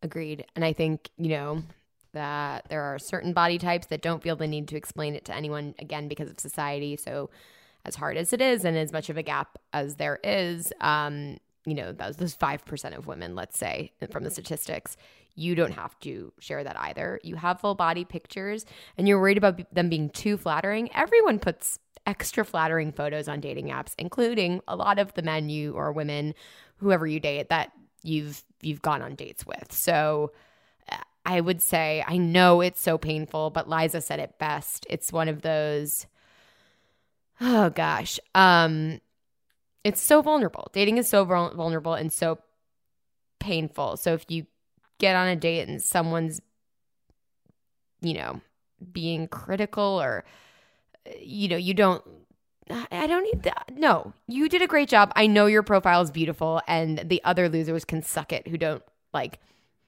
think that you look the same in real life, because honestly, they don't look the same in real life either. Let's just be real here. Nobody looks the same. So true. Oh my God. Yes, come on. Like, right. To our earlier conversation, you can now put videos of yourself that, like, make you skinnier. You can Facetune videos. Like, it's a wild thing. People are trying to get, Carlin, to your earlier point, plastic surgery. I read some quote about plastic surgeons being like, we can't make you look like that. We'd have to, like, move your bones to make you look like that. And people do that. They get, like, ribs removed. Like, it's crazy out there. But anyway, yes, you don't need to put that in your bio. And as hard as it is, like, just know that it's not about you. And I know from the way you worded that question, your profile is showing you in the exact way that it should. Yeah.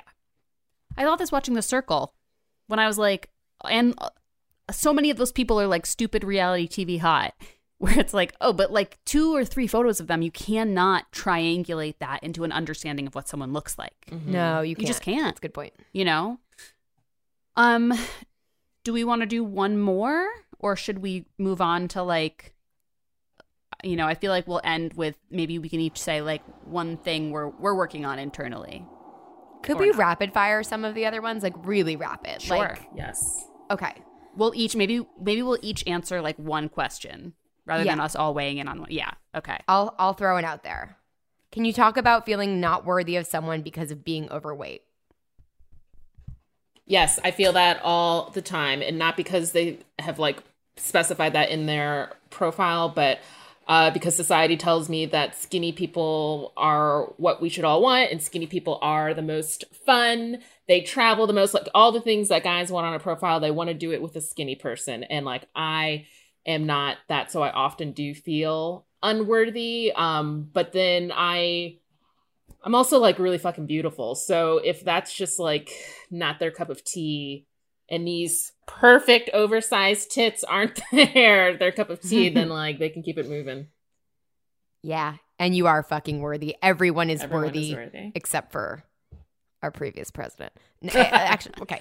All right. You're worthy. You're worthy. And even he might be worthy of something.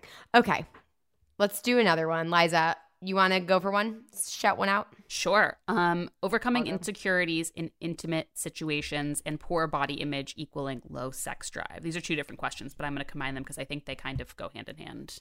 Yep. First thought, low sex drive, poor body image, completely have been there. It's a very difficult fucking thing. And it's my reminder to myself and to you is that it's all about your relationship with you. So if that's like, you know, going to therapy, if that's just like changing the way you talk to yourself when you're getting dressed, or changing the way you talk about your body or don't talk about your body to your partner, get yourself feeling sexy. Like, that's not perfect advice because I'm navigating that, but it's not about the partner or whoever you're seeing or not seeing. It's about you and your relationship to yourself. So get out that vibrator, go for it. Like, take some sexy pictures. You got it. And overcoming insecurities in intimate situations. Rule number 1, I love the lights off for the beginning. Fuck it. I know that's probably not the right advice to be giving, but also just, you know, making sure you end up in intimate situations with people you've gone on enough dates where you trust them, where you're like, this is a good person. They're not going to become a giant jerk when we get into the body stuff. It's hard though. Like, you never know. So I would say, again, it's about your relationship to your body. So whatever you can do to feel sexy, so that like in that intimate situation, you've already like had practice feeling into yourself. Wow, that was terrible. And also, advice. Like, I know I just said like I wasn't going to weigh on everything single thing, but it's hard for me not to talk.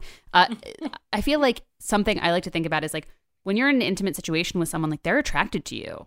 Like, this is very heteronormative, but it's like, hey, if they have a boner for you, it's because of like your body. Like, you are like causing this in them. You are like creating a physical reaction in their body that like makes them want to touch your body. Sorry to be filthy. I feel like I'm a phone sex operator right now. Exactly. But it's like sometimes like when I'm insecure about myself, I'm like, oh, like my physical self is giving their physical self a reaction that is like pleasurable for both of us. And like, it's a very simple way of viewing it. And I know it's easier said than done, but like sometimes when I was insecure, I'd be like, this is about me and my body. And like, that is something I even still sometimes come back to when I'm like, my stomach looks, you know, whatever. Is like, if he didn't like it, this wouldn't be happening, you know, between us. Fair. And there's a lot of misinformation out there, or men projecting that they only like certain bodies that we're taught we're supposed to look like, and that's not true. Yeah. They like some more curves. Yes. Okay. Just had to add that. Okay, I'm going to throw one last one out. Oh, I think this is a good one. Thoughts on the first comment from a guy on an app being about physical appearances. Even if it's a nice/respectful comment, they always give me the ick factor. I agree. It's also icky. Ick list. Bye. Yeah. I think ick too. I mean, like, if there's nothing else, like if your profile is blank, even then, like, he's not creative enough. Like, ick. Yeah. Nah, ick.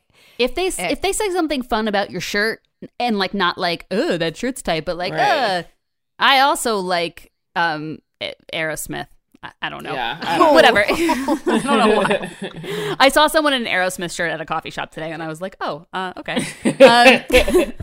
That's. I too love Steven Tyler. Yeah, you know, of course, there's some exceptions, but yeah, I think in general, no body talk in the first many app messages or at all. You know, even 10 messages in, I don't really want someone to be like, by the way, you're beautiful. Like, I know. I'm like, I don't know. Thanks. Yeah, no. Great. Like, thank you. I think you're great.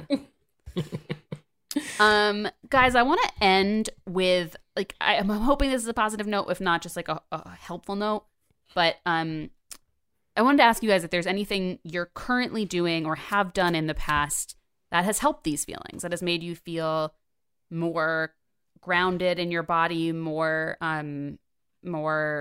positive about your body, or more, you know, whatever it is, things that have alleviated some of this like pain we've been talking about for the last, you know, hour and change. I guess I try to relieve the pressure of, because I'm always thinking about like, oh, I need to lose this weight. Oh, I need to lose this weight. So one coping mechanism is to say like, if I stayed this number that's on the scale for the rest of my life, would I be okay?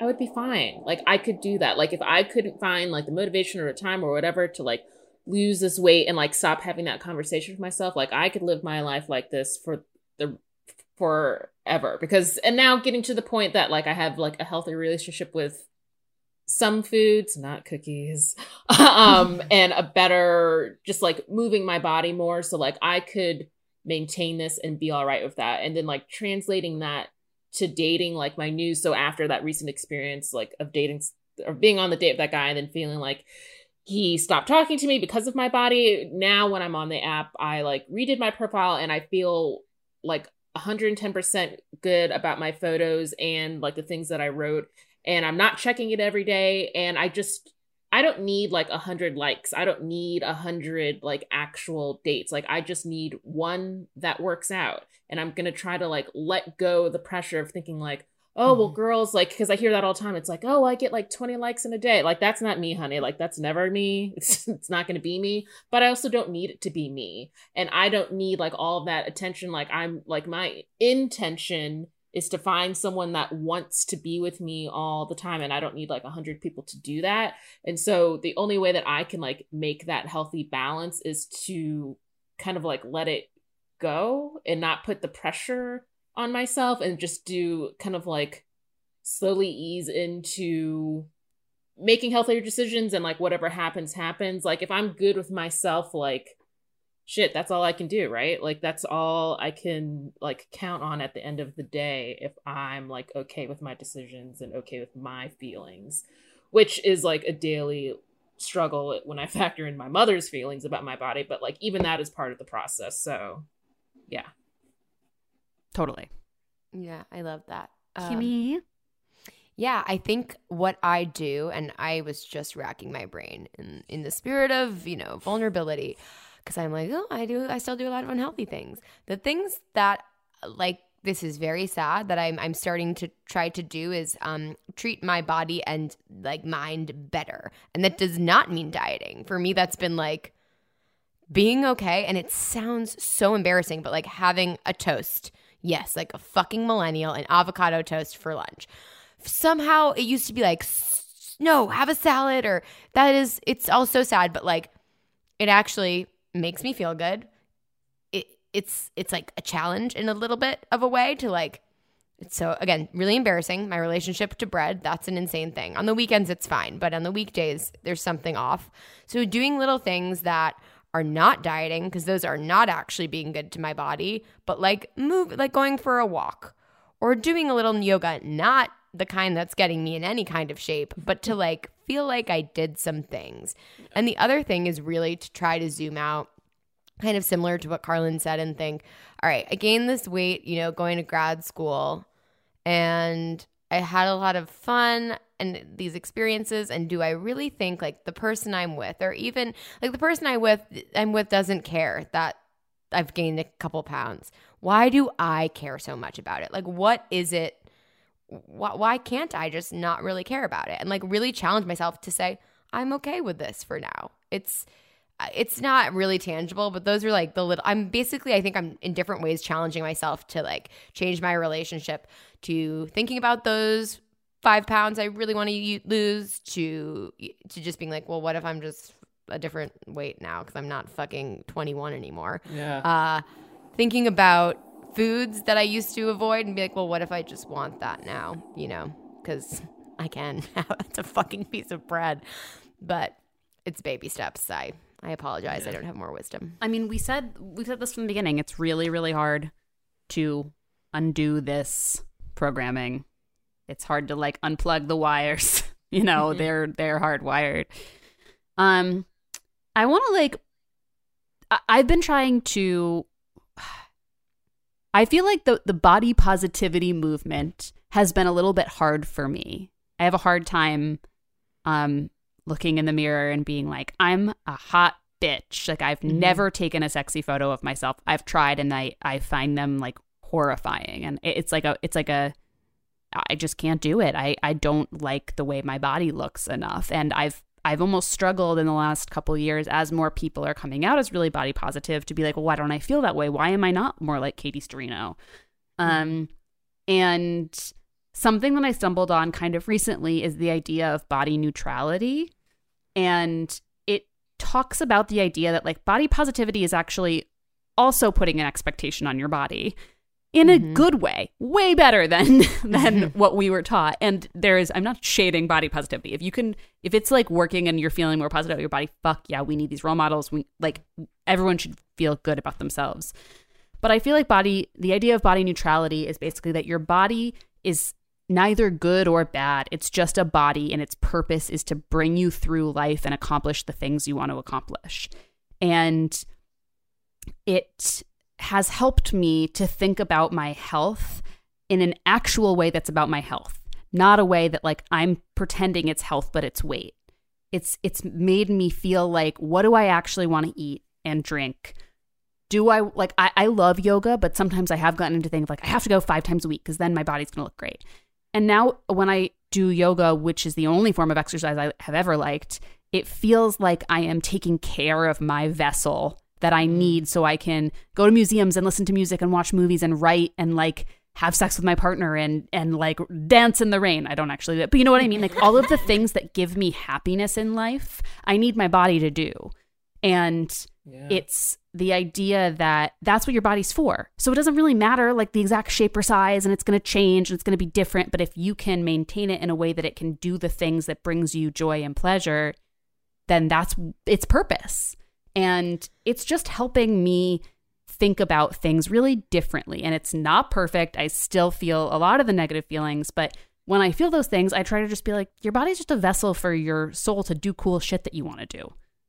And I'm trying to like bring my mind back there, especially when it's hard for me to be like, yeah, bitch, slay queen, you know, like, which is not so natural for me. It's such a good point. Like, I won't... the dark note to end on, but watching like my mom's body turn on her with breast cancer, like somehow for me that I'm not good at practicing gratitude. I kind of scoff at it, even though I believe in it totally. But being grateful for your body, like we need more propaganda telling us to be just really grateful when our bodies are healthy and working right, and to focus on that rather than what they look like on the exterior. Somehow that does something in my brain to make me think about it differently. Yeah, I would encourage anyone to just type body neutrality into Google and just like read a couple people's experiences with it. Someone like I heard about it somewhere and I just Googled it, and just, you know, from people. I think there's an article in Refinery 29 about just like personal essays about it. And it was a refreshing and shockingly novel idea to me that my body's just like a cluster of cells for me to live my dank life in. Yeah. Yeah, we don't all have to look like Dua Lipa. We can just love her music and body so far. Oh. Guys, this has been very, very powerful. I hope that everybody listening, I don't know, got something out of it. I love you guys. I hope you don't feel worse. Love you guys. And yeah, I know. Helen, thank you for coming on always, but like being so vulnerable. Liza, thank you as well. Thank you, Kimmy, as well. Thank you. Are we a fucking wellness podcast? Jesus. Oh my God. No. We did it. We did it. But I am very grateful to you both. So thank you very much. And grateful to all of you listening. I echo Liza, and I hope it helped in some tiny way. And go on a date. It feels so weird to add Google that body neutrality. How about that? Okay, we love you. We love Bye-bye. you. Bye.